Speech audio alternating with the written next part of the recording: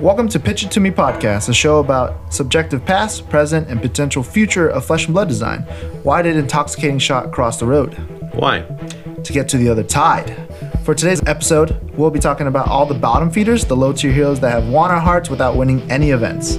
On Red Pitch, we'll discuss how the community engages with poor-performing heroes. On Yellow Pitch, we'll talk about which heroes are chumming it up at the bottom-tier bucket. And on Blue Pitch, we'll round out our conversation with what can be added to help the bottom feeder heroes. You can find us across all socials such as TikTok and Instagram at Pitch It To Me Podcast.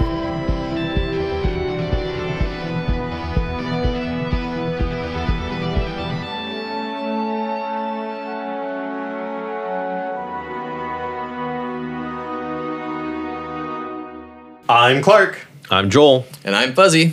And we have a guest. Please welcome to the podcast, Anthony Pham. Hello, everybody. I'm Anthony Pham, resident Riptide enjoyer. So, Anthony, I want to ask all of our guests who come on the show, what do you think is your, proudest achievement as a member of the Flesh and Blood community? Yeah, my proudest achievement definitely, I think, would be community engagement. I put a lot of work into trying to make sure that armies fire and that everyone gets the cards they need to. So I always joke around that, hey, if you want a card from me, come play the first round of my armory. So that's a huge thing that I like to do, just to get people in the seats, people playing in the game. So I think Flesh and Blood should be played in the Flesh and Blood. But also, I'm really proud of this Riptide deck that I've made recently. The Red Liner Riptide, literally Red Liner. It feels like the first deck I've made that I've made from scratch, from 0 to 80 cards. And it's just something that I really enjoy playing at the moment. And what card shop do you work at? Where can we catch you? Yeah. I work currently at King Surrey Games. We have 3 locations right now. I work at the one mainly in Pham Valley. I'm the manager there. We also have locations in Oceanside, California, and Lake Forest, California. Nice. Oh, yeah? Thank you so much for coming onto the podcast. We also want to take a moment here in our turn 0 to shout out our executive producer, Talon Stradley, who just wrote up and released an article. At time of recording, he just released an article on Wraith Times all about his fatigue Riptide list. Right. And I know that you, Anthony, and him just met up at a PQ and talked about your different approaches. Yep. That was a lot of fun. It is cool to see Riptide built in so many different ways, and the way people react to it too. There was actually a funny part where someone thought I was on Talon's list, so they were like, "Oh, I'm dredging another fatigue game," and I'm like here with my 60 card clean 60, very aggro Riptide. So it was pretty fun to see all the different reactions to Riptide. Yeah, not only that you brought Riptide to a PQ, but the polar opposites that your decks are. Exactly. So yeah. funny. It's good. It was good for me, at least, that Talon was so notorious in that area with his Riptide build. Yeah. All right, let's go ahead and jump into our red pitch. We wanted to start off our red pitch by talking about community engagement, sort of like how does the community engage with a lot of these bottom tier heroes, and really just with getting into the game. Yeah, it's funny you say that, Clark, because a lot of the community engagement with Flesh and Blood often has nothing to do with our topic for today. It usually has to do with net decking, which means just taking whatever performs really well in the Flesh and Blood meta and copying that list either card for card or changing a few cards that suit their specific metas or their tastes, whatever. Flesh and Blood players are total net deckers. Mm-hmm. It's like, I think all trading card games are pretty net decky. I think it's because everyone who plays a trading card game generally wants to win. Mm-hmm. And so we're always looking at what is winning. I think that's mostly true. I think with Magic the Gathering, Commander is a very forgiving format where you can have whatever deck you wanted. You can bring your random brew up to a Commander table and do reasonably well with it. I think the difference would be Magic the Gathering Modern or Standard is usually a lot of net deckers. Yeah. Mm-hmm. On that topic, I think Flesh and Blood is a newer game, and net decking is specifically prevalent in here because the card pool is very small. Mm-hmm. So there's not that much room for innovation. So when people look up decks or try to build something from scratch, they're like, why not just copy an 80 that's already successful and just play that? There's not a lot of variance between decks right now, especially when there are heroes that don't have talents, because now these heroes only have their class cards and their generic cards. Right. Whereas heroes that are elemental have all these ice cards, earth cards, lightning cards that they have available to them. And they can use that however they'd like, especially with heroes like Briar, who can use generic cards very well as well. Yeah. Right. A word that you just made me think of is expression. Yeah. Like a lot of the times when people talk about Commander in Magic the Gathering and like why did that format pop off as hard as it did? It's because it gave players a lot of expression.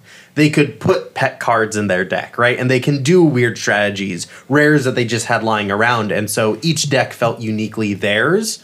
Flesh and Blood isn't there yet, but I think you do start to see it in some of those elemental heroes where they have the big expanded card lists. I've seen so many different Lexi lists and a lot of people who express themselves through the little choices that they make in their Lexi lists in a way that I don't quite see with other heroes.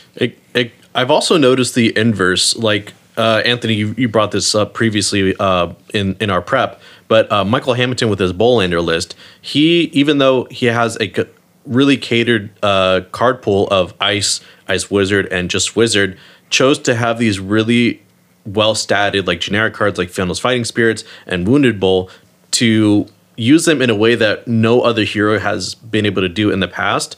And it kind of like shocked literally the world because he ended up winning worlds with it, with how innovative play can be rewarded if you take the time to really test like the full card list you have access to, as shallow as it might be, right? Yeah, and then we also see the perils of net decking too, because a lot of people, they will copy these very aggressive lists because aggro is very easy to play, and then Charles Dunn comes out of nowhere with this very fatigue-heavy Briar list that everyone expects will be playing Snatch and all these aggro cards, right? And he just fatigues everyone. So it can be at your own peril too, because that means if you're net decking, you might not know all the ins and outs of your deck, and you're not ready for on the fly strategies like playing against Fatigue Briar or all Arcane Iceland even. Yeah. And funny thing about that is how baked into the game it is. If you sit down across from Charles Dunn, who's about to win nationals but hasn't yet, you don't really have any way of knowing that he's about to play a fatigue list unless like you maybe scouted it out from other tables, right? Like if he's already been doing well. To be able to play something that's so different than the norm can really give you an advantage in a game like Flesh and Blood because it's a best of one format. Other games, best of three formats, they allow you to get a taste of their deck before you make all the final decisions for what goes into your deck, right? Because best of one is the way that we play Flesh and Blood, it can actually like fundamentally lead to innovative decks performing better because they're different than everything else and they trip people up with their sideboard, for better or for worse. Or even decks with lower play rates and heroes with lower play rates. I know that when I was preparing for the calling, I was slamming games against all the top deck lists.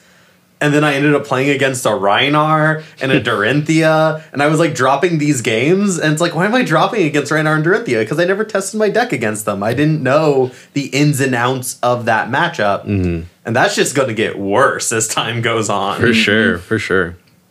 So many more new heroes are coming. Yeah. It's going to become a lot harder to keep track of them all. Because didn't they announce that like there's going to be 15 new heroes in the next year, in 2024? Yeah. So we're going to get a lot of new heroes entering our formats. 15 plus was the number that was floated out there. We don't know if James White in that article is saying, oh, the Blitz hero and the Adult hero, that's two unique heroes. We don't know if that's what's happening. True. So it could just be 7. I don't think that's the case. We don't know how many of those are Blitz specific, but if that's CC, that is close to nearly doubling the amount of playable heroes in the meta over the course of 1 year. Not all of those heroes are going to be at the top of the meta. They are not all going to be competing for world slot. So I think there's a really big conversation that we need to have as a community of how do we as a community manage a flood of new heroes coming in when we know that a vast majority of them are not going to be competing for those top slots. They're not going to be the most competitively viable heroes. How do we accept that new players are going to want to play them? How do we accept that we're going to want to play them and then bring them to tournaments and lose on them? No, never could be me. Was that you, Angel? What? Couldn't be me. I think the bottom tier heroes, when they first come out, I think most of them are just going to be unsolved. It's sort of like this puzzle that comes out. LSS always says that, they have a specific kind of archetype in mind when heroes come out, and they said it with Prism, how Prism was a little bit underpowered in what they're testing, but they think Vincent is really strong. So I think LSS on release always has an idea for these heroes, and it's up to players to kind of put the jigsaw puzzle together to see if they can solve it in time. And I think that will be a never-ending solution until they retire, because there's always new cards that are entering the card pool, new generics. Sometimes these generics work really well with some classes, sometimes they don't. Like Snatch works really well in aggro decks, whereas, Sync Blow works really well in mid-range decks or tank decks, and that's just going to be the case for all these heroes, right? What's to say another hero just uses Snatch really well, and then now they can just exploit that in some way. Yeah, that's interesting, because with, like, when you double the amount of heroes, like, a lot of them might not even get touched until some of them, like, prove... We've mentioned in a previous episode that aggro kind of like pushes the meta to see like where everything else falls. Like control decks are very reactive in that way. So we're going to probably see the aggressive heroes that come out in the following year, how well they use the current generics, how well they use their card pool that they come out with, but also how they revitalize the class cards that they share with the older heroes. And I could definitely see like, them like similar to how Lexi came out and cannibalized Azalea's cards and even cannibalized Riptide's cards, with the new Brute, Warrior, and Guardian, like there's going to be a non-zero chance of that happening. And when you have more heroes, then you can kind of like reliably test in a given pro season. Vincent and Prism are probably going to move from like 2 unused hero to like maybe like 10, like maybe only 5 are really that good and can compete in a competitive landscape. Yeah. And I think you bring up something great, which is there's only so many players like in Flesh and Blood and only so many players at these events. Sample size is a big thing to consider here, where sure. like we're only really going to know if a hero is good or bad the moment that there is a mass of players playing them. There's always going to be, one tricks or small dedicated player bases who may even get results on these heroes, but doesn't necessarily mean they're good. Yeah, I think sample size is very important too. Like obviously the people that are serious about winning and competitive, all the competitive reasons, they're going to play what they think is the best deck, and more often than not, that's the most played deck. Whereas if a professional picks up Riptide or Vincent, they might have a different angle or different mentality than someone that is a one trick or someone that's just starting out. So I feel like there's this lack of sort of the competitive side to these bottom tier heroes because they don't want to play them for tournaments. They don't want to use them for practice or bring them to these big tournaments that are behind paywalls. Like it takes like $70 to play like at a calling. So like they don't want to spend $70 just to play Riptide and lose 3 games out of nowhere. So I think we're lacking this sort of innovation from the competitive players in terms of these bottom tier decks, just because they want to win. They want to play the best deck. They're going to play whatever they think is That's such a good point. Yeah. Really interesting, because we've already talked about a little bit how the innovators can find really great success with the element of surprise and having very unique playstyles into a very specific meta, like Michael Hamilton and Charles Dunn, like we've mentioned before. But not everyone is incentivized to do that, like you said, because Riptide on paper probably doesn't have the greatest shot at winning until the one tricks team up with like the pro players and have this like insane strategy come out of it. But that's how often is that going to happen? It takes a very unique set of circumstances to really pull off. And even one of those decks that we talked about, Michael Hamilton's Bolander list, Icelander is a good hero, right? And I think Bolander was pretty early on in Icelander's history, correct? Yes. Yeah, so even before the wider community understood how good Icelander was as a hero, a pro player had already picked her up as being one of the better heroes, and then designed the deck and surprised everyone. It's going to be that's a little bit different than Riptide, where Riptide wasn't immediately sort of picked out by pro players as a hero to invest time into, so they're not. And all of their skill and expertise, both in deck building and flexible play patterns and meta sniping, all of that effort and expertise that they have got focused onto other heroes and left Riptide by the wayside. Maybe if that energy was focused onto Riptide, Riptide would be getting way more results. For sure. Yeah, you can see that exactly in the current Jomai list. I think a lot of people now are running Cadaverous Contraband to be able to hit a dragon, kill like a big Uvia, and now put Rake on their top of their deck, put Azvali on the top of their deck. So like if that amount of manpower went into building something that Riptide can use, maybe Riptide would be in a better place. But we'll probably never see that for the time being, just because there's more competitive heroes out there that these people that are traveling all across the world are playing in events for. Mm-hmm. And Clark, I feel like we're kind of nearing the end of this conversation, but I remember you saying that you've had some rather unpleasant experiences when trying to find alternatives to deck lists that you see pro players use and trying to adapt it to either your own meta or own budget even, and having some really, interesting backlash, I'll say with nice words. So when we move into a meta with 15 new heroes, how do we encourage innovation, not just from a necessity standpoint to target a certain meta, but also just to promote brewing? Yeah. We talked a little bit before the episode started, and I mentioned some of the experiences I've been having in the online official Flesh and Blood Discord channels for specific heroes. Most notably the Max and the Viscerai ones, because that's just what I'm focusing a lot of my time on right now. But I feel like you can see it as this general online sentiment of being negative towards people who are trying really different, unique builds. And I think that there's, a little bit of give and take. I think if you're someone who maybe has some prestige in the community, you're given a bit more space to do that and talk about it in these spaces. I think if you are someone who has won results elsewhere, people are going to give you more benefit of the doubt. It's one thing when a random Andy pops into the chat, it's like, guys, no, Riptide's going to be #1 this season. Trust me. I got the crazy new tech. Scar for Scar. And it's like, no, buddy, we've... That's me every week.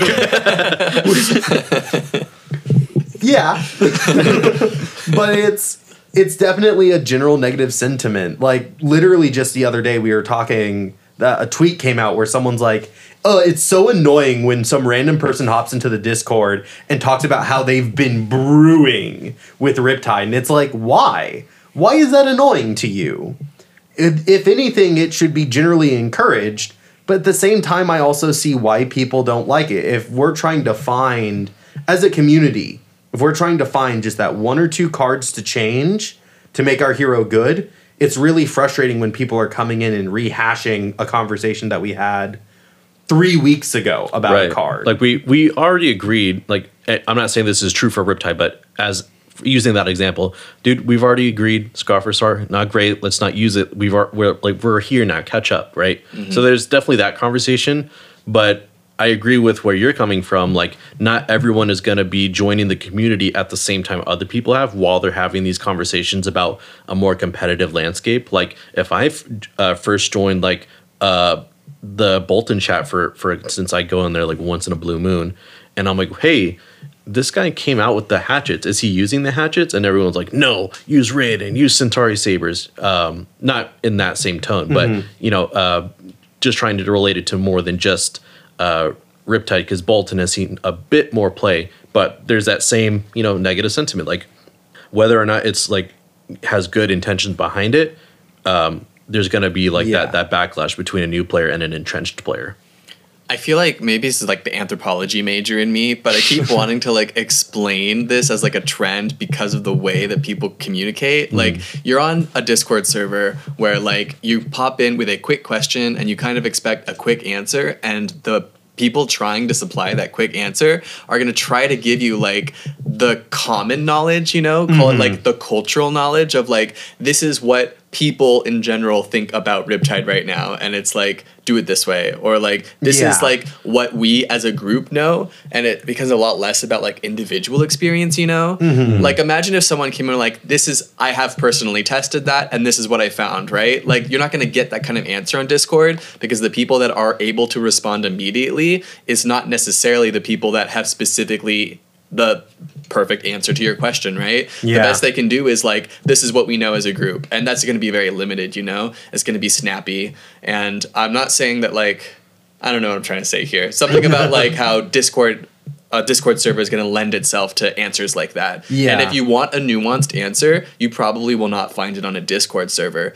or on Twitter. But it gets really rough when like that's the main ways that we engage with the community right now, right? Or new players. I mean, the thing that really triggered this for me was that someone came into the Max chat and said, I do not have the money to buy Nitro Mechanoid. What other lists are there? And people said, then you're just going to lose.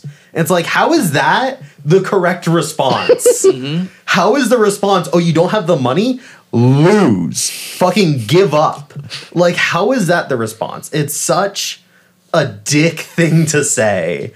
And like, that is what's frustrating. It feels like a lot of the time in these chats and just in Flesh and Blood in general, there is such a high emphasis on winning that it overrides creativity. But then like, in order for someone to come up with a different, better answer to that question, they'd have to have like testing experience, right? And so far, like we've only had like a month of ProQuests, and people were probably testing Nitro Mechanoid, you know, and it's hard to like invest money in a deck list, even a cheap deck list, and then bring it to a tournament, like for all these reasons that we've been mentioning before. So, like, it is a shame to see that like the attitudes can really quickly be dismissive in like Discord or whatever. Insert online forum here, but and I definitely like be excited to see like things move in a different direction where we're able to foster new ideas in a different way. Yeah, it's funny how we reward such creativity, just like the Rhea Adams list or the Bolander list from Michael Hamilton, but we are also ridiculing these people for trying out new decks, new heroes, new cards in these, you know, already established decks like Promise of Plenty and Dromai, say, for example. Yeah. Like, we would ridicule that deck because it's not Snatch, it's not Dust Up, right? So, you know, little story. I played Icelander at the Age Players Championship with Crazy Brew and Gambler's Gloves. And you won that event, didn't you, Anthony? I did end up winning that event. Both of those were kind of use cases for several different decks, and I kind of posted the deck list online after that, and there was some feedback, I guess I could say, towards Gambler's Gloves and Crazy Brew. You know, Icelander is this sort of hyper efficient deck that like wins turn cycles over and over and over, and anytime you kind of stray away from that with these rolling sort of mechanics or like equipment that doesn't block and has a weird effect, people kind of ridicule you for that. So it's just kind of funny how there's always the people trying to innovate the game, but then when it's not successful or it's kind of too weird, people will ridicule you for doing so. If you were LSS or if you were like a community head, like how would you promote this innovation for new strategies? With testing teams, for instance, they would be mostly focusing on the top lists and maybe debating on like one or two card choices, like maybe less of XYZ card to add one of this card that will be good for a specific matchup.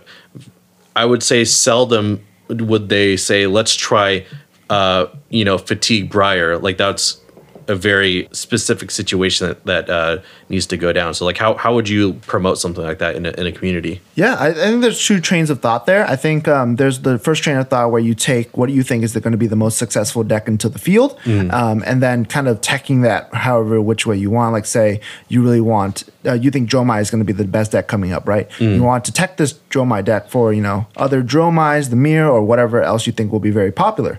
And then there's the other train of thought, which is my personal favorite train of thought, which is playing the anti-meta, where you know that Dromai will be the most favored hero, so that you build a hero to kind of counter that. And whenever you see a Dromai pop up, they pretty much auto win. Yeah. That could be like Phi, or if you want, you can even go deeper than that. You can go anti-meta, where you predict that there will be a lot of Phi because of Dromai, so you play Riptide, which has a 95% win rate into Phi, in my history. Or you can go anti-meta and just play Dromai. And just destroy Riptide. Yeah, and then when you lose as Riptide, you're like, I can't believe you tech for me with that anti. The meta is just an Ouroboros. This is a snake eating its own tail. Oh my god, that's so funny. Oh, you're a meta chaser. No, I'm an anti chaser. I knew you'd be playing this. We've talked a little bit about how the community engages with low tier heroes in general, but let's get into some more specifics. For Yellow Pitch, let's hear some more about like what heroes right now we would consider to be those bottom feeders, those chum bucket heroes. Anthony, what do you think? What sticks out in your mind? Well, the bottom of the barrel, unfortunately, at everyone's competitive tier list, all the videos coming out, and also the Living Legend point system is my personal favorite, Riptide. He's just kind of in this weird in-between position between Lexi and Azalea, where you kind of are... I feel like his hero mechanics kind of support you playing buff so that you can load arrows in your arsenal, but then again, that's just a worse Azalea, and then you don't have innate go again, so then again, you're just a worse Voltaire. So I think he's kind of in this weird position where not all the traps are applicable to every hero, so you kind of have to find this kind of weird in-between spot. Riptide is such a weird example too, because you read that hero card, free uninteractable damage, and like I get to reload for free. I don't even need to like use my bow. Like it seems like a really awesome hero ability, but then in practice, for whatever reason, it just like isn't.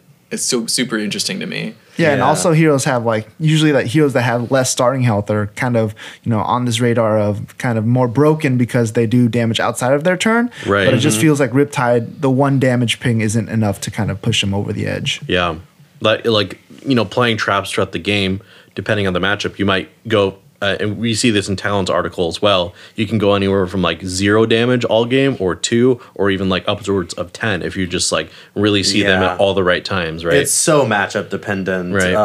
And situational. And situational, yeah. You can have the right matchup and just not have it line up on the turn where it happens to be relevant. Right. Yeah, I feel like Riptide is kind of like this blowout hero where his traps can be overwhelming, but it happens like a very small amount of the time. Like if collapsing trap happens at the right time, if buzzsaw happens at the right time, it can be a turn ender. But there's times where you draw and they throw a CNC at you, and now you either have to trench it away or don't block at all or use it for your quiver or whatever. So now you're not seeing that for the rest of the game. Right. So like it's a very difficult hero, I feel like, to get all the factors that make him win line up. And that's why he probably doesn't see as much success. Kind of talking about another low tier hero, or at least pretty low in terms of Living Legend points, is me and Joel's favorite, Levia. Oh, they're going to say Arachne? I'm like, No. Don't you dare. No, I would never associate you with Arachne. Thank you. I appreciate that. The first time I was like, Arachne has good hero design. You literally laughed at me. I'm never going to associate you with Arachne. I don't care how much you grow to love them. That's a very Joel comment. Clark just said, you're not allowed to sit at my table. No, you're not. You bullied me for years. Go sit with the cool kids. Arachne and I, we don't need you. I love how Levi's the cool kids. That's crazy. But Levia cool now though. Levia is pretty cool now. But Levia is also considered one of the like higher variance heroes, especially with using scab skins to like really try to explode out your turns. Do we think this is what leads to a hero being low tier, is being too reliant on higher variation to make them powerful? Yeah, because every trading card game and every hero will have some level of variance, and you can exploit that variance for really insane amount of resources or power. But with Levia, like literally every card in her kit will say random or like draw 2, which implies more randomness, right? Like banish 3 random cards from graveyard. Now with Brute in general, like for instance, Blood Rush spells, like the premier Brute card, it says discard a random card from hand. But the way you play your turn by turn, most times when you play it, you're going to have only other 6s minus your pitch card after you choose to play that card. But it's still random, and all of her blood deck cards that are supposedly overstated and don't require a discard from hand in exchange for other benefits like go again or buffs on the card itself still says 3 random cards from graveyard. And the longer the game goes, the wider your graveyard gets. And the randomness starts to feel like way more overwhelming than just having like only 6s in graveyard and having more quote unquote misses, right? So Levia does have a lot of randomness. For sure. Is the randomness the thing that makes her low tier? I think it is, yes, because when people say low tier, it means consistency and winning, these big events. And these big events have 14 rounds, 15 rounds that you have to play. And there's going to be a game where you get wrecked by scab skins. There's going to be a game where you just didn't banish something off Dread Screamer, right? Right. And heroes like brutes have more susceptibility to randomness. So, the more you expose yourself to this sort of dice rolling mechanic, the more you're going to get burned by it. And, it could happen in game 1. It could happen in game 14. You can run hot all day and just not have that happen. But a hero like, a more consistent hero like Lexi that just has arrows every hand and being able to use Voltaire to load everything, that's going to be more consistent throughout a long tournament day as compared to Rhinar, who's going to be rolling scab skins, going to be discarding a random card. Blood Rush Bellow might hit your blue instead of your red. So there's a lot of factors that come with brutes on these low tier heroes, and a lot more has to go right for them. Whereas these top tier heroes have a form of consistency where they can kind of replicate the same powerful play over and over and over. Whereas these lower tier heroes can do that, but at a much lower rate than for sure the top of the meta. Yeah, because I've heard it put in a way from Barraging Blake. Scab skin rolls, like whenever you choose to roll it, there's a 50-50 chance that you get 2 action points and a 1 in 36 chance that you get either a 1 or a 6. And eventually, when enough brutes go to events, there's going to be Rhinars and Levius that plays really high or, God forbid, win something. And that's because they are quite literally the 1 in 36. And the other 50-50 or the other side of the spectrum, they're me having 0-3 games or 3-3 whatever. And so it can be kind of hard to measure the power level of the cards at face value when you're like you said, Anthony, when you're tied to this inherently random and prone to bad luck mechanic. Yeah, I agree. Most of the bottom tier heroes like Arachne, Riptide, and Levia even, they can all blow out a hero. If Arachne finds a good double cut to the chase Eradicate turn, they just hit all of your Artivores as Phi, you might win that game. Yeah. But that's not going to happen every game because you got insanely lucky there, right? So there are these power plays built into these lower tier heroes that can happen, but they happen way less often than these top tier heroes. For sure. See, that's interesting because I was going to bring up how Arachne I almost feel is counter to this. Because Arachne is so consistent turn by turn, but there's still something holding Arachne back from being a good hero in terms of competitive results. Because I've played against Arachnes. We have a couple people who just slam assassins at our locals. I've played against a good amount of games. I've even played a lot of Arachne and Blitz. And I have found turns are very consistent, right? Based on how much I'm allowed to keep, I know what my turn is looking like. I know that if I have a blue, I'm going to be throwing a dagger, and then if I have a 1-cost attack, I'm going to throw that. Or that 1 cost could represent my Razor Reflex. Or I can add a Find Alls to throw my other, right? There's so much I can do that I know generally what my turn is going to look like just based on how much I need to block. So Arachne is very consistent, but then Arachne still doesn't win anything. So why is that? I think that might be to a fault too, in terms of Arachne's consistency.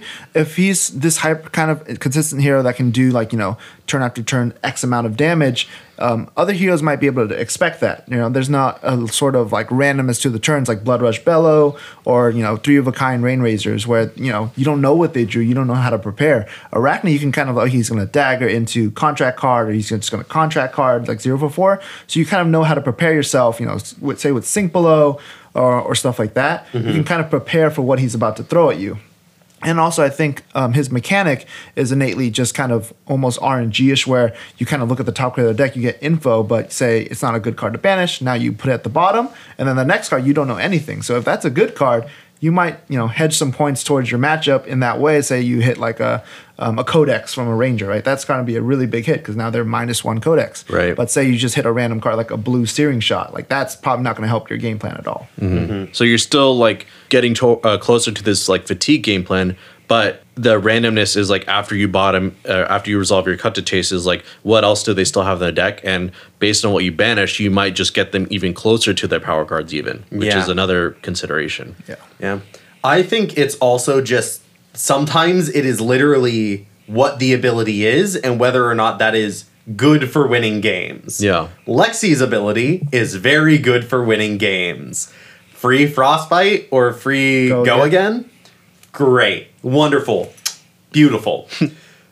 Banishing a card off the top of the opponent's deck is not going to do as much for you. Like, it's not a bad ability per se, but the fact that it doesn't do anything to quote-unquote impact the board, I think really hurts Arachne, and it's why Arachne is all the way down there. It's an incredibly cool ability. It is so much fun to think about, but it just isn't actually a design that is competitive. Yeah, it's a very macro ability. Like, it's going to impact the game definitely if the game lasts that long to get to that point where you can take advantage of the work you've been doing turn by turn. But it, like you said, doesn't do anything to the board state currently. You're kind of just like left to or leave them to their own devices. And that's why his best cards are either Eradicate, which lets Arachne banish a lot more cards, Surgical Extraction, which takes a card out of their hand, or Leave No Witnesses, which takes a card out of their arsenal. All of those are the best Arachne cards because they all impact the board state in some way, or in terms of Eradicate, it does so much more towards Arachne's game plan. But I think we just also see there's this other assassin hero that does it better. Yeah, I think comparing Arachne to Azuri kind of states how Flesh and Blood is designed. I think Flesh and Blood, as a tempo-based game where you kind of back and forth against the other hero, you want to be. Azuri kind of shines because she can do all this disruptive stuff that limits how well you can do on your turn, and then again, you're winning these turn cycles back and forth. Whereas Arachne is kind of having this own mini game in itself, where he's like, I'm going to make you mill, and mill might not be a good strat in Flesh and Blood because you get to keep your entire hand, you get to still do all this damage that you want. Whereas Azuri, can hit you with a shakedown and just choose the best red in your hand. So it's kind of tough, I feel like, to compare the two because it feels like Arachne is almost kind of like a magic hero, like some sort of alternative win con hero, whereas Azuri is kind of built for Flesh and Blood, where she's like back and forth. She's winning these, 2-card hands, 1-card hands, even with Codex and Leave No Witnesses. Whereas Arachne kind of is to the sort of the back end because he's playing kind of his own game plan, not Flesh and Blood. Something you just said kind of like makes me think the mini game aspect. Listeners, in our notes, you can't see it, but we have like Levia / Bolton because those are both my favorite heroes. But all these heroes, Arachne, Levia, Bolton, and Riptide, they have mini games in their hero ability. While they're very flavorful, very fun to play with, they're just not impactful to the game. Like Levia having blood deck cards, like you can play from Banish like at some point, maybe not immediately, which means like you're having to manage a lot more resources that if you don't see them right at the right time or set up just the right way, you get blown out. Arachne, much longer game plan. You're going to be banished with a contract using your silver throughout the game. Riptide, you want to be leaking in as much damage with your hero ability, which doesn't necessarily equate to anything in the middle of the game until like it's that really tight-knit end game.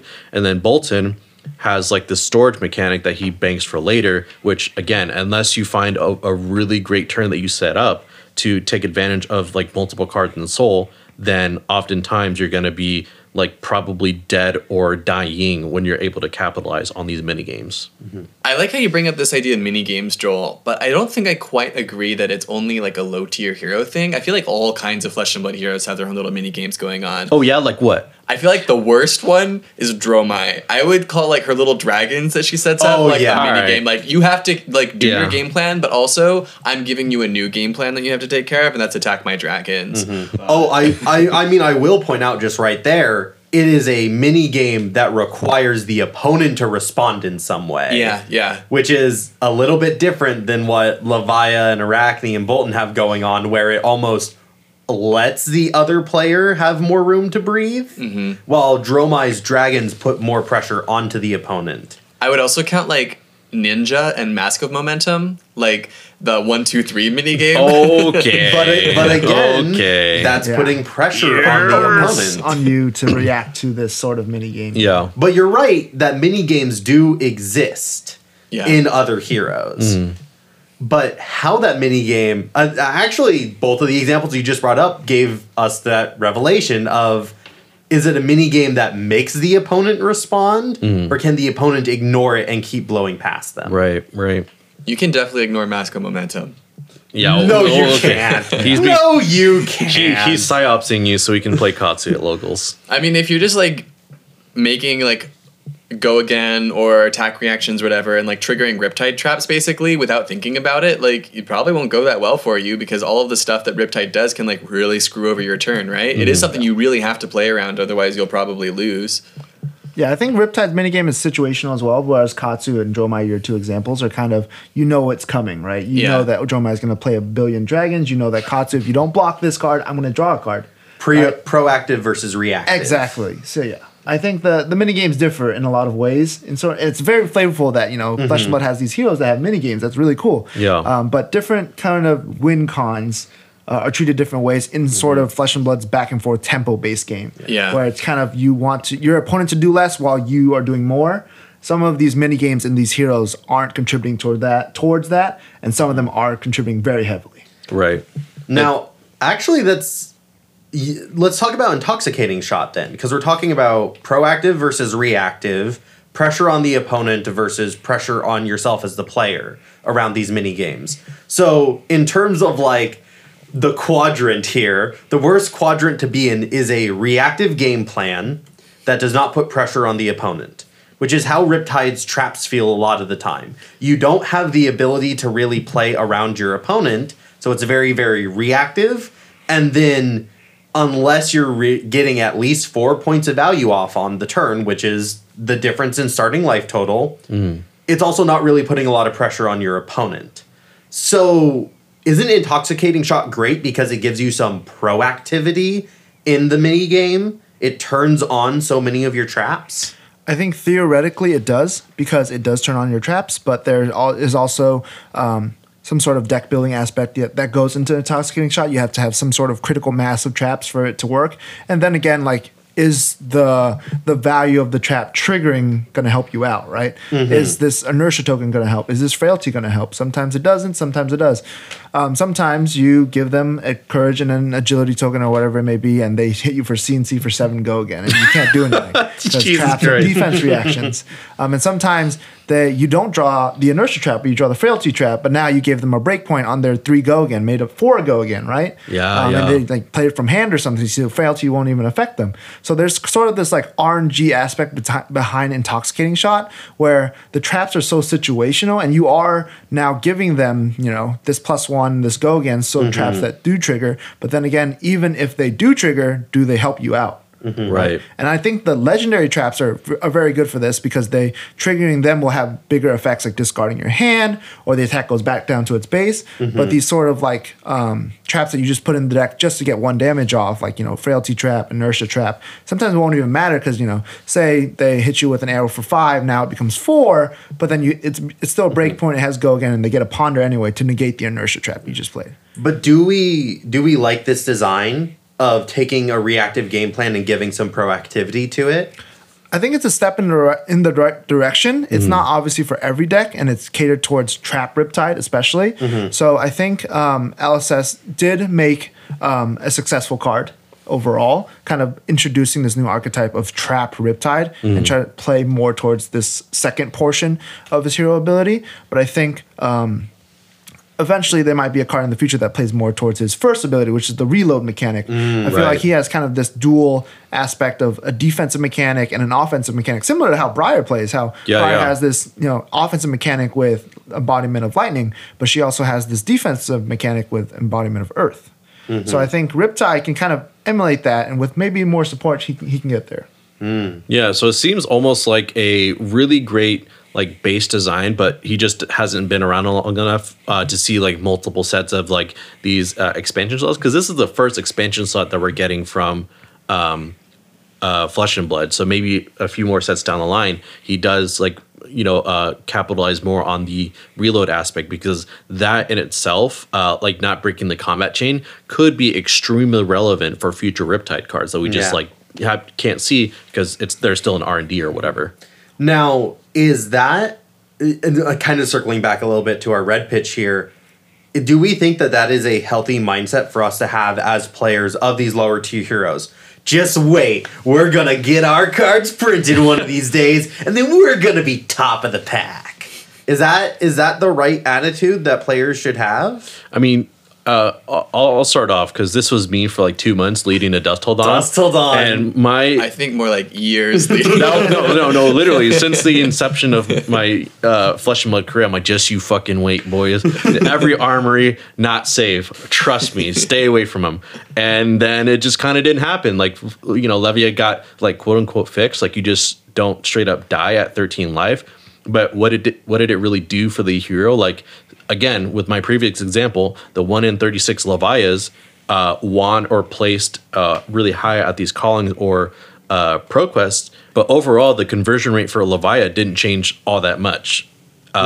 So it, you know, similar to circling back to what you said, Clark, or what we've been talking about as a whole, we have to kind of go back to the drawing board to see, like, okay, is there something we're missing in the original release of Levi's cards or the cards that were released like in supplemental sets? Is there something in Dusk Till Dawn we're just not, you know, combining in the right way with like the past cards? There's a lot to it.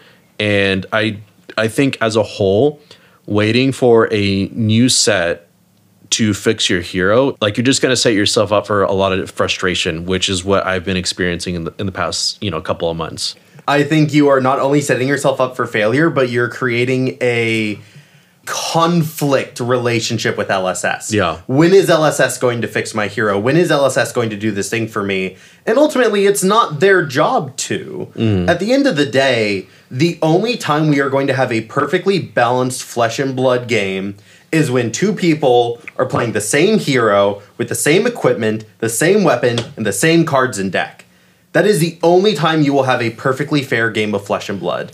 I recognize this analogy. You're talking about Fox, Final Destination, no items only. Yeah. That is exactly what I'm talking about. Until everything is exactly the same every single time and you run it over and over and over again, that's when you're going to remove all these extra variations and all this randomness and all this. That's when it's really going to be only skill. Right. And that's not the game that we're playing. As long as you sit down with a different hero than the other person, it's going to be unbalanced. Right. That's so true. Yeah, I think success is, you know, also measured by what tools you're given too, right? Like how do you perform under these specific circumstances, like back against the wall, someone's hitting you with CNC in a really difficult spot. Like how do you react? And, you know, the better players will make better decisions at that time. For sure. And me personally, I think, you know, going back to what you said about the lower hero, like should we just sit and wait? I recognize that Riptide is, you know, not as strong as some other heroes in the format currently, and he's kind of like my pet deck. Would I bring him to, say, Worlds if I was going? Probably not, just because I want to be able to play a more powerful deck that can, you know, live up to standards against the majority of the meta. Right. But I'm not going to sit here and kind of like, you know, complain that, you know, LSS, you should have given us a better specialization card. You could have done all this stuff. It is kind of weird though, right? That, you know, Dromai, for example, was this kind of weird example of a hero that was really bad into Phi when Phi was really strong. And then that sort of, you know, all the Dromai specialists kept playing her, stayed through her all this time. Phi gets nerfed, and now she becomes super popular because she counters the best deck Lexi or has the best time in the Lexi. And then now she gets rewarded with a really good specialization card in Tome. So we've seen the other side of that coin where you can kind of like wait on this sort of new set to come out and you get rewarded with it too. So I think there's not a right answer for it in the end. True. I think Flesh and Blood should just be played the way you enjoy playing it. Say if you like, you know, a lower tier hero, you shouldn't be measured by how well you do with that hero. Say, for example, you should be measured by how much fun you're having. Same way goes for a successful hero with, you know, a competitive person. So say you're playing Lexi to win. You should be measured not by how well you're doing, but because of how much fun you're having. And if winning is why you're having fun, then so be it, right? But you shouldn't be dogging on someone because they're having fun trying out a lower tier hero and not winning, I feel. So true. That kind of circles back to our previous conversation about how to get more players into the game. I think if we sort of stop like inherently dogging on these lower tier heroes and like that people want to play them, like I think every hero is going to have a community that just like loves this fucking hero. Like, you know, their Lexi enjoyers far before she was top of the meta for 7 months. They liked Ice Lexi, they liked her control, like mid-range play style, and they had to adapt because their Ice version was far outclassed by this more aggressive Art of War, like 3 of a kind version. And so for instance, when I'm playing Levia, I can't wait for LSS to make this hero broken, because the only thing that's going to do is make the top players abuse the new power of this hero and probably get them LL'd quicker, or probably get a card banned. Because like if you were to get like your hero like quote unquote fixed, you have this really big power spike with these like overpushed cards. The only thing it's really going to contribute to is more pro players picking up your specific hero and getting them LL'd quicker, or getting them specific cards banned. So really what your focus should be is, like you said, Anthony, have more fun with it. You should be like, putting reps into this hero because it's your favorite hero, and not because you're like on this weird binge of like, okay, go down the list of heroes that could be like anti-meta. Because what I really enjoy about Flesh and Blood, and we see it time and time again, is specialists are rewarded. Like if you like really put in the time, figure out why this hero is good into XYZ, and either wait for like 1 or 2 push cards to really help the strategy you're going for, or just figure out a way you can pivot in a way that for this specific meta, you have a really good shot at winning your armories, winning your pro quest, whatever the case may be. That way you have a bit more fun with the game and don't get like really frustrated or really like shut down when the support that was supposed to save your hero just doesn't pan out that way. Yeah.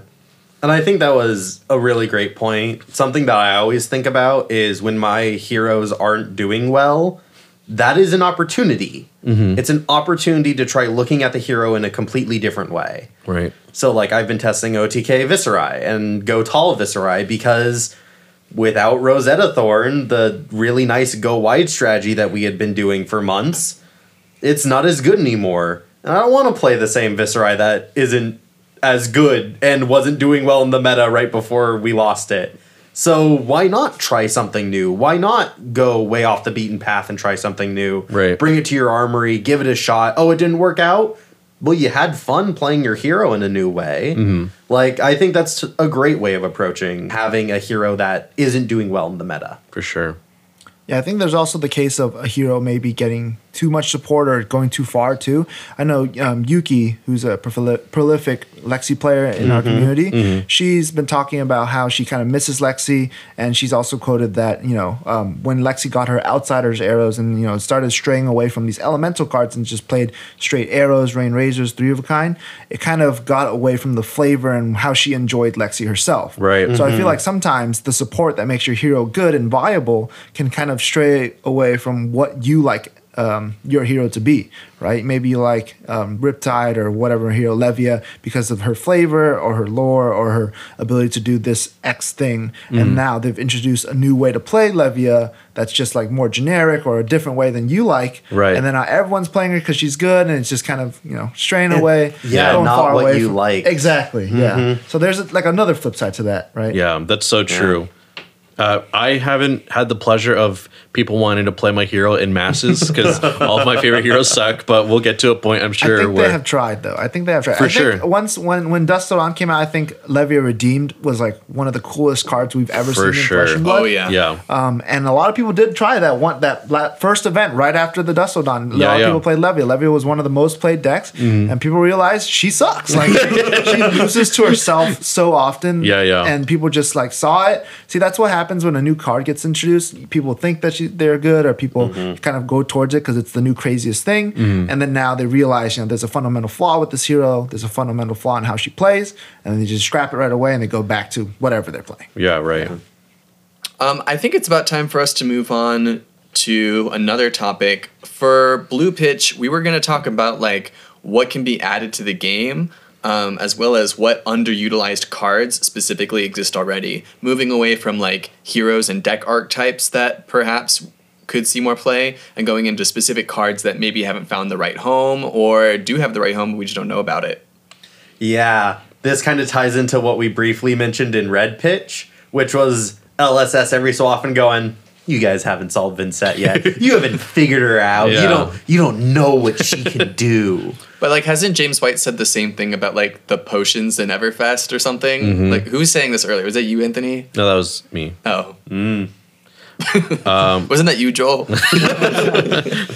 Yeah, I've heard at least once or twice from devs that like we haven't fully explored or like a specific set of cards or to pay attention to a specific type of card. Like I remember not only with Everfest, like all of the items or like, you know, I feel like every class kind of incorporated whatever support they got. Like I think Dash got T-Bone and like Pulse Wave Harpoon, instant slot in, right? Swing Big, overstated card, sweet, I'll take it. Swarming Gloomveil. Swarming Gloomveil, yes, thank you. Runeblood. Revel and Runeblood. Yeah, exactly. So, you know, when a dev says like, "Oh, you guys haven't really figured out everything in Everfest yet," I'm like, doesn't that leave just like the talismans or the potions? Like, how do we look at this in the scope of like all of the heroes of Flesh and Blood? Like, how can each one individually use these items in a like, for instance, you know, Briar ran one of them for like a brief amount of time, like Talisman of Warfare, which says if you deal exactly 2 damage, you destroy both arsenals, which is like another CNC on your Rosetta Thorn, which I thought was an insane tech from the person who brought it. And I haven't really seen like much more of that in other like top deck lists other than, you know, Anthony with his Crazy Brew tech. And another example I can think of before I pass it off to you guys is when Dustledon was coming out, another dev I think was talking to Mansant and said like, pay attention to Skullcrack. And me, I'm like, Skullcrack, but most of the support like had nothing to do with like discard effects. So I think comments like that make me curious, like, man, there really is a lot of layers to this game that I'm just not seeing, that the devs have like, they have full access to everything. So they're like, okay, just maybe I should pay attention to this card. Let's go back to the drawing board, pay attention to, stuff that we haven't tried yet. I think it's interesting because I think that whatever playtesting they're doing over there in New Zealand, I think they're just trying to have fun with the game. I think that they like look at these cards that aren't being played and then say, well, how can I build a deck with this? And then they start from there. And it's a lot more creative. It's a lot more interesting and exciting. And I think it draws out more of the power of these underutilized cards. While we out here in the rest of the world at our local armories, we're thinking, how do I get that cold foil? How do I get that 4-0 on the weekend? Mm-hmm. That's what we care more about. And so we're not looking to utilize these random tech cards. We're looking to win games. And a lot of the times that means that we can't invest a bunch of time in trying to spec for these tech options. They're probably decent, but also it's just not something that I think we care about, really. Yeah, I think like going back to the minigame thing, I think a lot of cards out there are like supporting the sort of minigame aspect, like say, I forgot the name of the card, but it's the one where if you pitch like a non-attack action and an attack action, X effect happens, right? Cryptic Crossing. There you go. A yellow 3 for 6. If you pitch a non-attack action card and an attack action card, it gains, when this hits, your opponent discards a card and you draw a card. There you go. And then see, if you do that in sort of a vacuum, that seems really good, right? You're spending all these resources to be able to gain so many effects.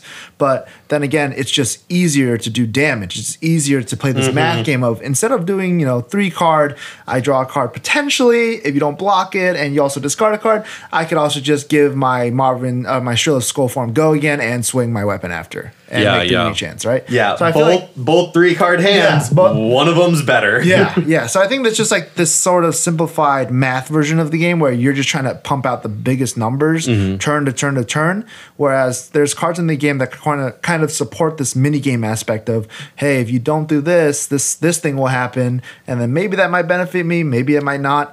But I think for like general deck building, general gameplay, people will always stray towards like the easier line because it'll always work. It'll always present X amount of damage rather than relying on opponent blocking, opponent variance to be able to do something. For sure. And there's an argument to be said, like that time spent testing these random items from Everfest or these cards that nobody uses for good reason. And then you wasted all this time testing this card when you could be getting reps with what is proven to be the better strategy. Mm-hmm. Yeah, like a similar potion inside Everfest. I'm not sure if it's a talisman or a potion. It's the one where if 2 cards have been played with the same name, you can target hero discards 2 cards, I believe, is what the effect is. Amulet of Echoes. Amulet of Echoes, there you go. Like, that seems like an insanely strong card, but like making it work is literally impossible because like if you play it now, you kind of represent this like discard 2 in a certain moment of the game. But say like the Phi has a brand with Cinderclaw, a red and a blue. He's like, okay, I'll just, instead of playing the other brand, I'll just pitch it to Searing Emberblade you. Like, opponents can play around these potions now too. Right. So I feel like there's always like cool little things with these potions, but them being like literal items on the arena, public info, and not instant speed sort of shenanigans allows for them to kind of play around it too. And that's such a situational item too. Like, not a lot of heroes play 2 cards of the same name and still have cards in their hand after. At least it's blue, it has go again, and the ability is an instant. So you don't have to spend any action points on this card at all. Yeah. Yeah, we did see some innovation from Talisman of Tides, though, in the Chain versus Oldham meta, where they were attempting to counter Crown of Seeds with Talisman of Tides to be able to, kind of have the static item on the board and prevent the next time they Crown of Seeds, they won't be able to draw that card from Crown of Seeds. So there is like some potential, and it was kind of like showcased in Chain with Talisman of Tides, but I feel like most of the items are kind of hyper situational. Yeah. Whereas that card is also hyper situational, but it had that sort of static effect on a very popular hero at the time with Crown of Seeds Oldham. Right. And so, Anthony, would you say that, like, would it be better or worse if that effect on an item was made into either a generic equipment or an instant that you could play from hand as a response? Like, does that become more like Counterspell or like Hand Trap from Yu-Gi-Oh? Or does that become just like an overly like oppressive hate card for this specific strategy in an equipment? Like, where's the middle ground here, if there is any? Yeah, I think sort of this sort of mini game like Counterspell, like you were mentioning, Joel, is the card Blizzard, the ice card that you have to pay 2 or you lose go again on a specific attack. It's sort of this like instant speed. Your opponent doesn't really know you have it. You can just kind of play it out there. So it's kind of this like finicky tool. It doesn't work in all scenarios, right? Sometimes Bravo just throws a big attack at you. Blizzard doesn't do anything. It doesn't block. Doesn't do anything. It's sort of like an Everfest potion in itself, where you kind of play it at a specific moment, and it has specific matchup cases. Like, it's really good against Ninja. It's really good against Runeblade, but it's not good against tall decks that swing just once. Right. That's interesting you say that. Like, it is already an example of how these items can be turned into hand traps. So maybe they're not as oppressive or as like unhealthy to the game as we originally thought, because Blizzard has shut down many of turns of mine, but still, like you said, other decks will just like completely ignore it and will punish you for having said card because it doesn't block. At least it pitches, for blue, right? Yeah, it also being an ice card, it also being a blue, and especially with how much our ice heroes cared about blue ice cards, I think just the fact that all of that was going for it gave it the ubiquitousness that I think could be concerned about, but also just the fact that it has the counterplay to it. You can pay 2 to ignore the effect. I think that's good. I think LSS also just cares a little bit, or they just see more value in being able to set up for something. Like, it's just a trend that I've noticed across cards is that they seem to highly value the ability to set up and then take back the tempo, while players don't like that as much because setting up doesn't affect the board state. Going back to what we were saying with Arachne, if I'm not impacting your hand, if I'm not pressuring your life total, making you want to block, making you want to use your equipment on defense, then I am not getting closer to winning. Even if setting up could help me do that on a later turn. And I think that's where maybe there's a disconnect between what LSS is saying and what the community is feeling in our games. We don't want to set up because setting up doesn't do anything that turn. We're thinking more turn by turn. And when we talk about how good Lexi was competitively, it was because Lexi was pumping out 15, 16 damage every single turn.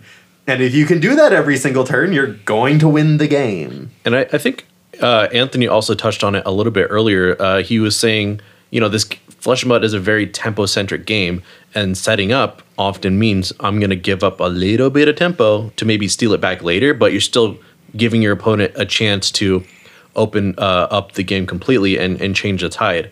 And also with Flesh and Blood, they really do like this setup mechanic or like this setup strategy in the form of these like storage mechanics. But again, I think it's really counterintuitive because you're giving up a lot of tempo, and the more pushed cards we get, the more that aggro gets tools to like push the meta, or mid-range deck or control deck get like some sort of footing in the game.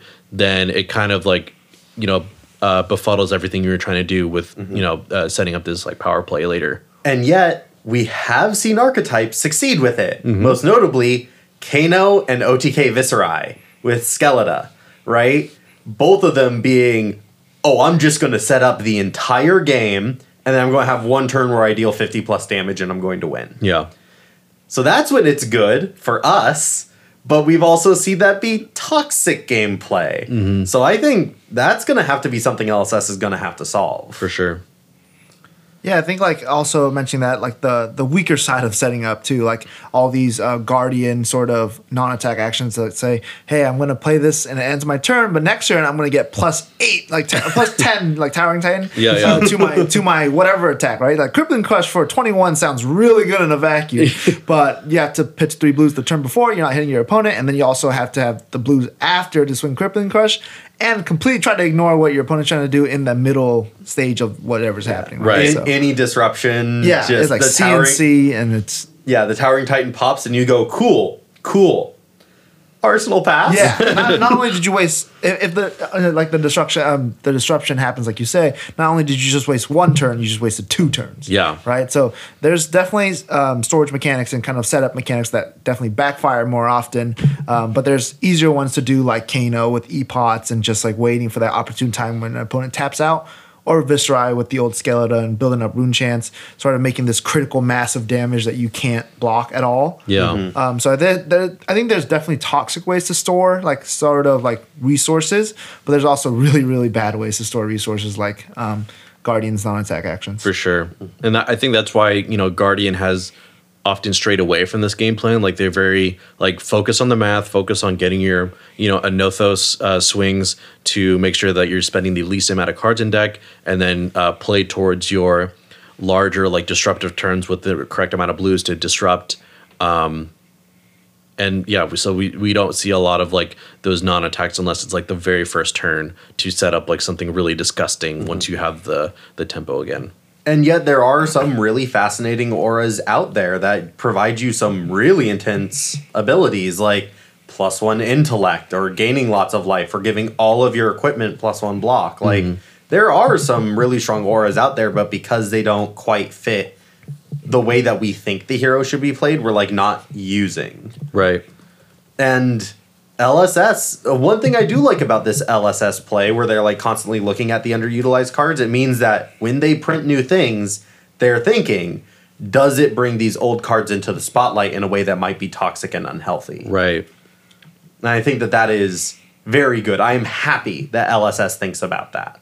There is a card in the game where I was really excited about. It's called Life of the Party. As you know, one of my favorite cards of all time is Crazy Brew, and they printed this sort of card that interacts with Crazy Brew, where you get all these stats of Crazy Brew built into the card. So I feel like that's just an example of LSS looking at older cards and being like, hey, let's print out this thing that might affect this potion or this sort of permanent or item.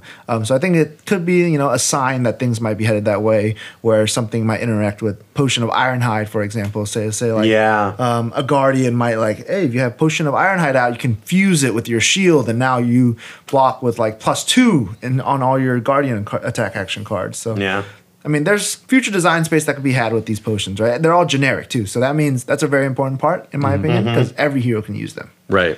Yeah, and I think that's why they're intentionally weak at the moment, because they kind of want to keep this design space open to be, kind of applicable to multiple heroes down the line. Right. You want to savor it and spread it out over years of gameplay and not have and I feel that way about like the first 2 sets being Monarch and Tales of Aria. I wonder how well they would perform if we had quicker releases or like less time in between sets, so that these decks interact with each other longer and maybe find like counter strategies across multiple different decks, maybe Starvo like doesn't do as well if like Chain is like blowing him out, right? Or vice versa, or Prism like deals with both of them pretty cleanly, and there's a strategy that deals like, you know, that stuff I would have liked to see, but again, they were just coming out of a pandemic, and like you said, Anthony, I think they're moving in a really good direction where we're getting more options and kind of revitalizing the old card pool, so that when these 15 new heroes come out, not one of them are going to be like super oppressive that we don't have the tools to deal with them. Yeah. I want to shift us into probably the last big topic that we're going to have for this episode. What aspects of the game could we add to improve playing these lower tier heroes?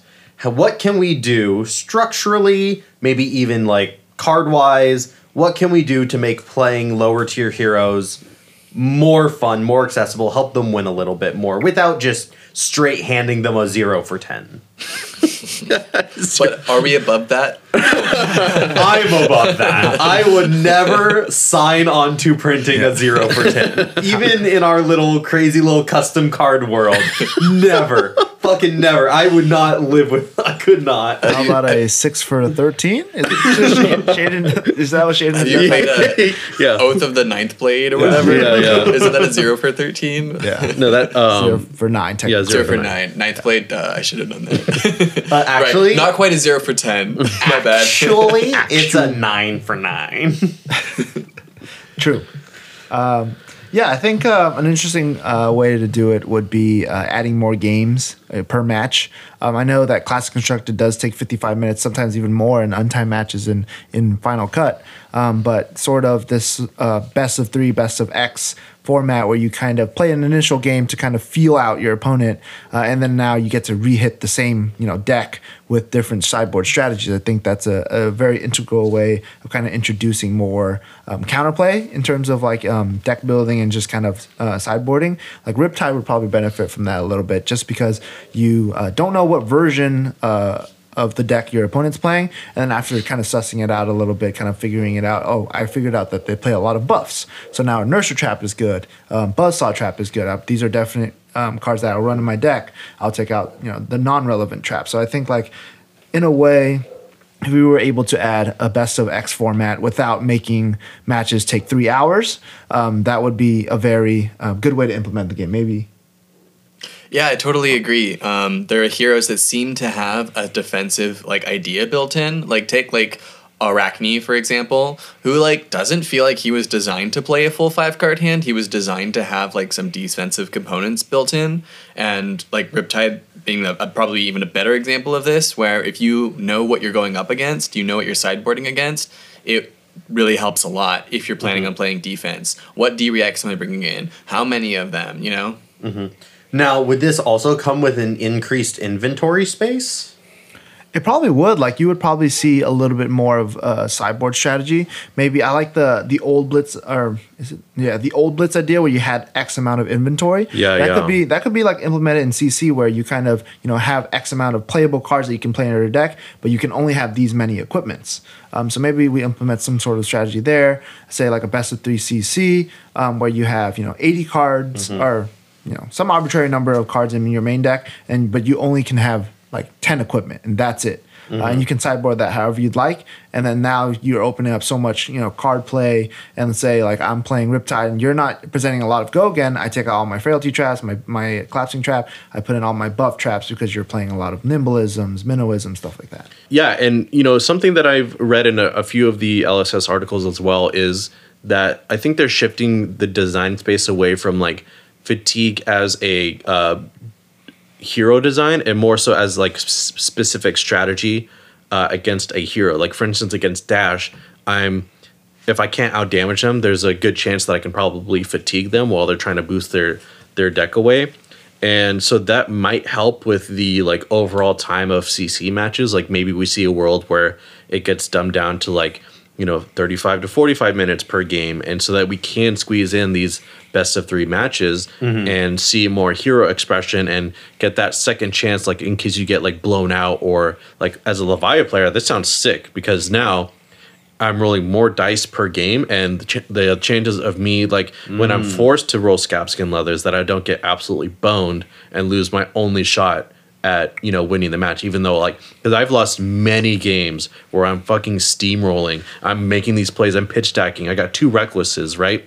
And I am forced to play, or I'm forced to roll scabskin leathers because, like, I don't know, I have to clear like an aura with Spectra or something, and I hit that fucking 1, or I get no action points. I'm like, okay, whatever, I'll just like continue. But, you know, things like that I think would help with a lot of the randomness and variance that is so present in TCGs, and like more damning in Flesh and Blood more so than other games. Yeah, I think also like it's we do talk about this best of 3 format, but I think Flesh and Blood is actually one of the lowest variance card games out there, and it actually feels pretty decent to play in this best of 1 format because it feels like such a fair game. Whereas in other games like Magic and Pokemon, it's best of 3 because these 1v1 games don't feel very consistent. You draw different cards, you don't hit your lands, you don't hit your energies. Whereas in Flesh and Blood, it just feels like a consistent game because of the pitch system and the way the cards cycle through your deck faster, and you can see more of your power cards.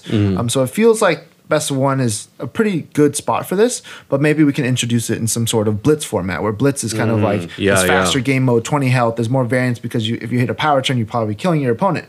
So maybe we introduce it in blitz where you play a best of 3 of blitz.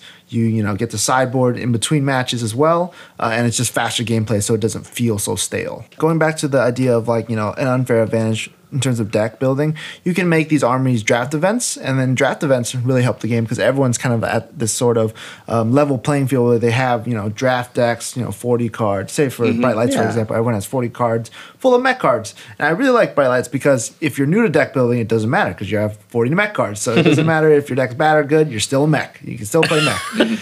So I think that's cool. A really cool story is one of our locals at Kingslayer. He came in playing Flesh and Blood for the first time ever, and he came to draft and he went 2-1 in his pod. And he was really ecstatic about it. He was really happy. He's like, yeah, this game is really cool. Like, he had a lot of Magic experience, but he kind of like took all he knew about card games, put it into draft, and like he was able to play opponents of, you know, that have played Flesh and Blood for longer than him, but now they're on this sort of equal playing field where, you know, everyone's drafting and playing the same sort of level deck instead of you know, winning by just having CNCs. And then now he was able to apply his own knowledge and go 2-1 in that armory. So I think draft, it might be a step in the right direction where, you know, you don't have to build a deck. You don't have to pay all this money to come play. You can just come pay for the packs and then just have a good time. Yeah, and this might be like a really like logistical nightmare, which is like my forte. I love coming up with complicated ideas. But if like Kingslayer Games also had like, you know, CC decks like for rent, like if you come in and like, you know, like maybe like a limit of like 8 or 16, right? And at the beginning, you each get like a random CC deck, no legendaries, like common equipment. Like maybe it's just commoner, right? They pass out commoner decks, but CC more so than Blitz, because I'm always going to say CC is a great tool to learn because you have more pivot turns and just longer times to make decisions that impact the game, and not like Blitz where like 3 turns and it's over, right? Yeah. So if there's something like that where you could like, you know, either rent a deck or just pass out random decks, so like there's no like onus on the player to like, you know, tech for the like armory killers, or there's no like pressure on the new player to like make a heavy investment. They can just come here, play. And Kingslayer actually was my very first store that I played at, and I actually went to a draft, a Welcome to Wraith draft, and that was like one of the best experiences I had, you know, starting out with Flesh and Blood, and I think that's what kept me playing for a long time. Like I remember I was playing like the worst Dorinthia deck I've ever drafted, but was still having fun because everyone there was really nice. They were teaching me how to play, things like that. So exposing that side of the LGS and like the armory experience is gonna like make this game explode for casual players. And I do like that suggestion of like the decks for rent. I actually think that'd be a pretty cool thing for LGSs to do. But then it's still on the LGSs to put those decks together and put them out. And you know, there's going to be that one guy that's like, "Oh yeah, I know that you're playing the Dromai deck, so like I specifically brought Phi to like beat you so I could at least get a pack back." And it's like, dude, why are you being a killer to the guy who just joined? But that's all great, Doesn't help me. I want to bring my fancy little brews, my shitty little decks that I'm designing, and I want to bring those to tournaments and possibly do well. And maybe that's just me asking for too much. But I would like to be able to play my B tier and C tier heroes and still possibly win an armory, and just having an event where we're like, hey, don't bring your killer decks. Mm-hmm. I think that would still be nice to have. In the way that Friday Night Magic is like, yeah, you don't bring your tier 1 stuff, man. This is just for us to get together and hang out. Sweet, yeah. I agree. Like, I think a casual night would be very fun. Kind of like a night where only X amount of heroes are allowed. That would be pretty cool. Going back to your idea, Joel, I know it's not technically announced yet, but we are working on some sort of system to kind of... we realized in Magic... one of our best-selling Magic products is precons because it's super easy. Commander precons especially, people come in and say, hey, my friend told me about Commander. I played it one time with his deck. I want to make my own. I want to buy my own. So Commander precons are cool because it lists like the Commander on top and then all they do, and then kind of like you can look up the deck list and stuff like that. So we realized the success it has in Magic, so we're kind of starting to curate products from our own bulk in terms of constructed classic constructed precons. Oh, wow. That aren't blitz, because it's hard to kind of, at least in SoCal, this is totally a SoCal problem. Yeah. Say like, hey, you want to get into the game? Buy one of these blitz precons that no one will ever host events for, because all we care about here is classic constructed and sometimes draft when skirmishes come around and sometimes blitz. Yeah. No, those decks are also so bad. My first experience playing this game was the Bolton precon deck, and I remember going, okay, I play this card, and then I charge? Okay. And then it has go again. No, it only has go again if I block with an attack action card. Oh, okay. So take 3? Yeah. Present 12? And it's like, what the fuck am I doing? Yeah. How do I win this game? Yeah, and it is like, they're super like beginner friendly, but I feel like I also made some precons in the store for Blitz, just so that people can kind of feel what... get a taste of what it feels like to play a more higher power game. So I made Dromai and Phi with more rares in the deck, so more dragons for Dromai, right, and more like go again cards that have Lava Burst in there, Salt the Wound in there. So those cards, I always recommend those to like players that are kind of more competitive, because they want to kind of feel like the power levels of Flesh and Blood back and forth. Right. It also helps them play against the people at the store who have the established decks, which is super good. The Tolarian Community College YouTube channel, The Professor, has talked about this in Magic forever, and he lauded the Magic product of the Pioneer deck because he goes, you're putting full play sets of good mythic rares. That is so important for the game. And when he collaborated with LSS, they came out with Around the Table, and people are going, whoa, full play sets of good rares and majestics? And people love that product, and they ate it up, and they bought a bunch. So hopefully that's a big lesson for LSS, and that they start to produce beginner products at a much higher power level than what we've seen so far. Yeah, I love that. And that's really exciting about, Kingslayer doing the precons. I think a lot of people have been bringing new players to Kingslayer recently, so this like new attempt to get people a taste of like the CC power or the Blitz power is really exciting. And I think I would even go just to like Clark said, just to play with something different that's not completely worried about the meta.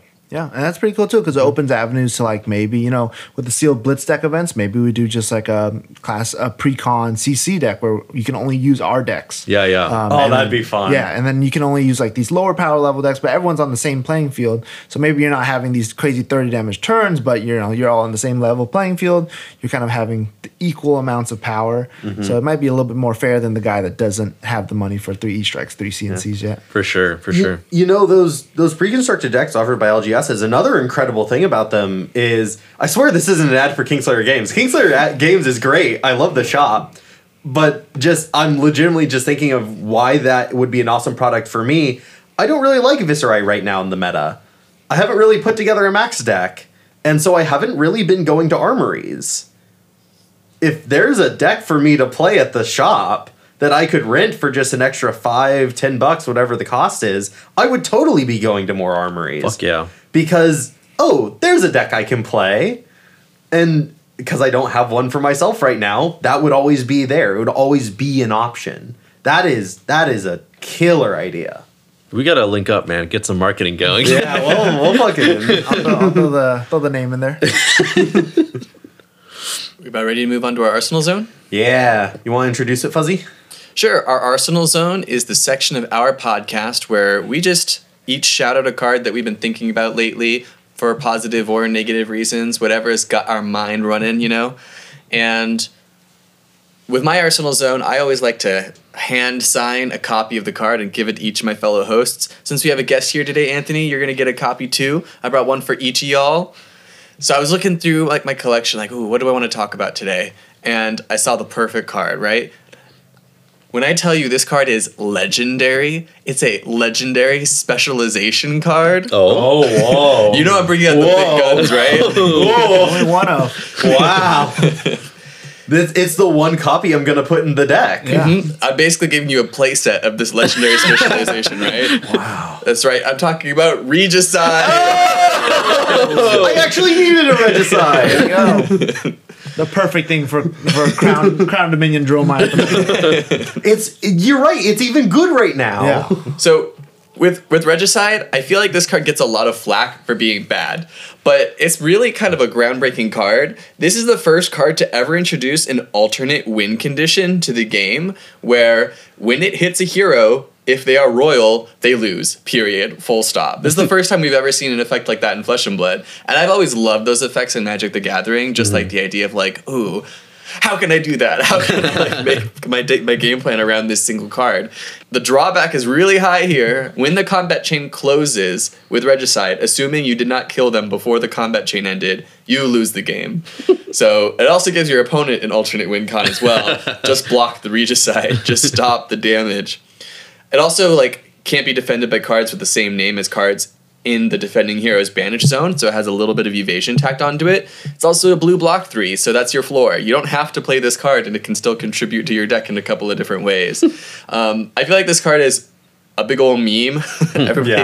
Everybody's always like loving to laugh at this card, but also occasionally you'll see it pop up in tournaments and actually do well. And part of the reason it works is because it doesn't work. That's the paradoxical nature of a lot of the bottom tier stuff that we've been talking about today.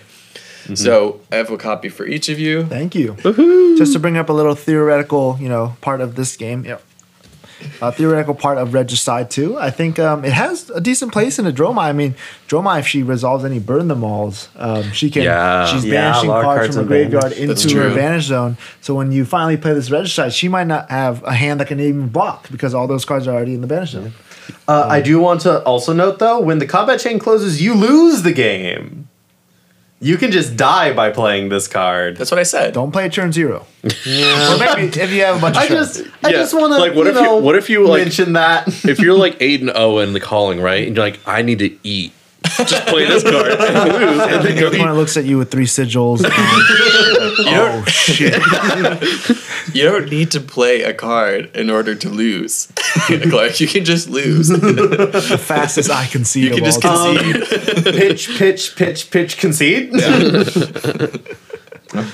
Thank you, Fuzzy, for the card. Yeah, thank you, Fuzzy. I'll go ahead and go next. The card that I've been thinking about is Moonshot. So I mentioned I've been brewing a lot with Max recently, and someone popped into the Max chat and they're like, "Hey, what does Max Blitz look like?" And it's like, Nitro Mechanoid is like the best version of Max, and you can't really do that in Blitz because it takes too long to get your 3 hyperdrivers to transform. And they're like, "Oh, okay," and I was like, "Well, what could we do in Blitz?"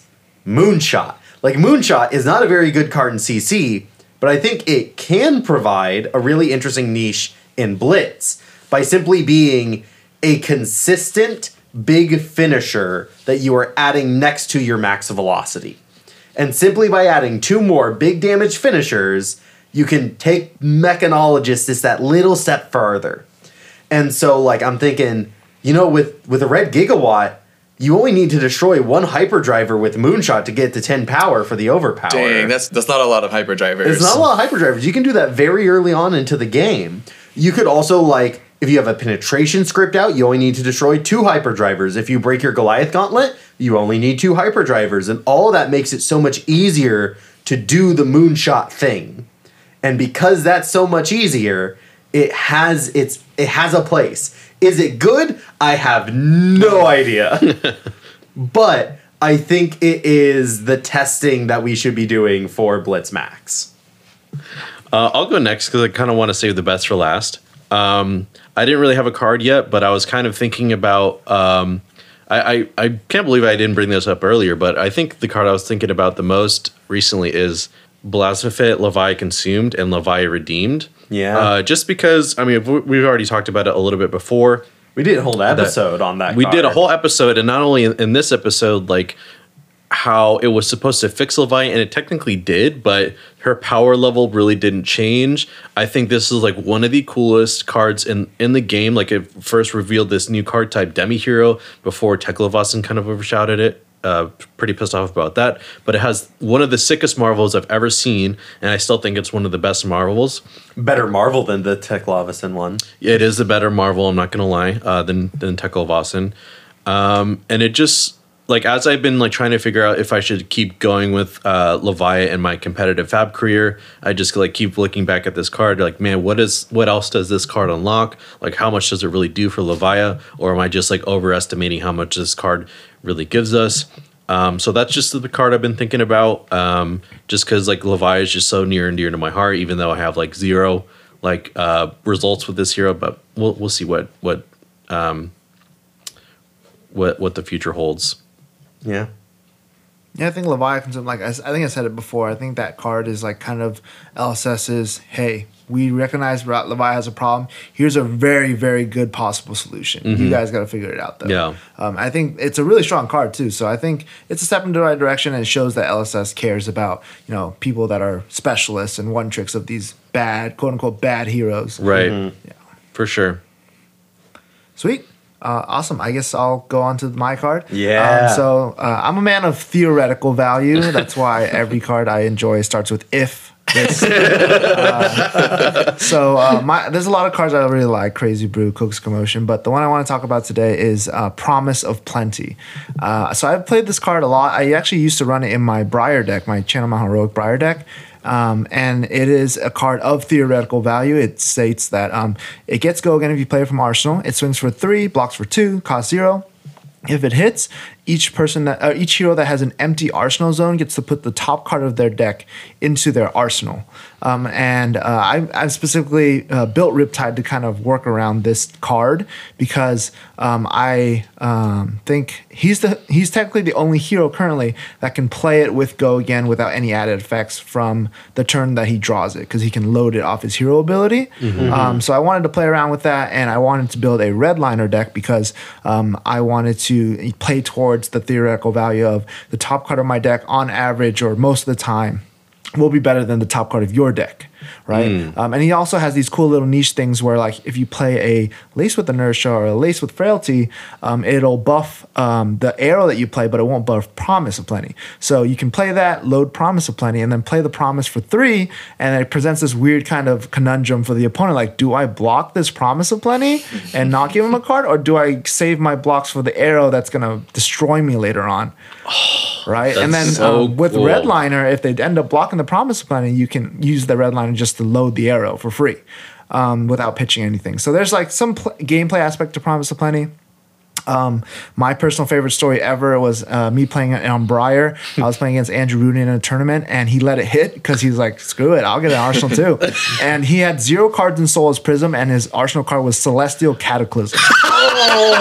So he did not have an Arsenal for the rest of the game, and I was able to win that game because he was IP locked himself, essentially. That's so funny. Yeah, and it's just a really fun card. It's a lot of Crucible cards are like that. It's super cool, and it's personal. It's one of my personal favorite combos of the card of all time. I can talk endless days about this. Is a not legal card called Shitty Xmas Gift. So if that card was able to be used, what you could do is you can play Runeblade, present Promise of Plenty from wherever. Say the opponent doesn't block, you can instant speed in Shitty Xmas Gift to put a cracked bauble on the top of their deck. And then now it hits, and then they put a cracked bauble in the arsenal for the rest of the game. That's so funny. So that's one of my favorite. You can play that in UPF. Yeah, so that's one of my favorite combos of all time. Unfortunately, it's not legal in any format that I've tried out yet. I've yet to try UPF, but yeah, it's just endless possibilities with the Arsenal targets. Limitless power. Yeah. Oh, man. I'm into it. Yeah. All right. I think that's all we got for today, guys. Anthony, do you have any like socials or handles that you want to shout out if people want to get a hold of you or? Yeah, well, I work at Kingsler, so if you're in the SoCal community, feel free to stop by one of our shops. We have 3 shops open, so feel free to stop by. I work at the Fountain Valley one, but all of them are awesome, so stop by. We welcome you if you play Flesh and Blood, Magic, whatever you want to play. And then also I have a Twitter handle if you want to follow me. It's Real Foxmain. I post a lot of memes, a lot of dreams, and hopefully one day I can post a winning Riptide list. Yeah. I'm so excited for that day. I can smell it. All right. Anthony, thank you so much for coming on to the podcast. Yeah, thank you so much, man. And thank you, listeners, for tuning in. We appreciate you. Goodbye. Bye. Laters.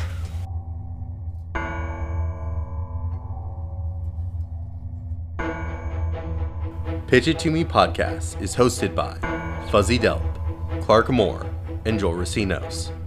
Our executive producer is Talon Stradley. Logistics coordinator, John Farkas. Music by Dylan Hulse. Logo by Han V. And sound mixing by Christopher Moore. Last but not least, we'd like to thank you, the listener. Thank you for tuning in. Please give us a follow on your favorite social media platform at Pitch It To Me Podcast. Stay tuned for some outtakes.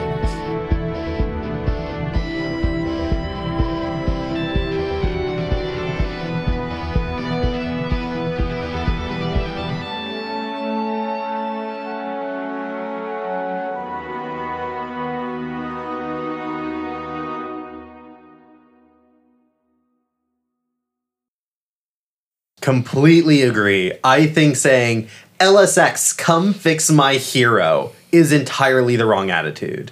Waiting for the card... You're right there, Fuzzy. That was a funny voice. I felt like your complainer was gay. I don't know. Tapped into it. I'm like, why is the guy who like, was whining about LSS like fixing his hero? Like, why does he have to be gay? Do you want to take 2? Oh, I like it just the way it is. Okay. Perfect. Oh my God. I always hear the plane too late. It's not your fault. We're Sad reality. attuned to it. There are natural predators as podcasters. And our in Fuzzy's garage, man, too. Well, I think next year we're definitely getting Tales of Aria 2 Electric Boogaloo. Well, hopefully Electric Earth Ice Boogaloo. You were waiting your whole life for that moment. Dude, I set up that pun months ago. That's funny. Dude, Ricochet. That'd be a great name for a card that deals with allies. Because the attack just ricochets. boomerang? Yeah. I would play the fuck out of a Ricochet card. The next warrior is going to be a boomerang warrior. It'd be funny because it'd be funny if it were like deal Axe 1 warrior? damage. Nah. Yeah. Spear warrior? Fuck that shit. Boomerang. Boomerang. Fucking Crocodile Dundee. Yeah. That's so funny.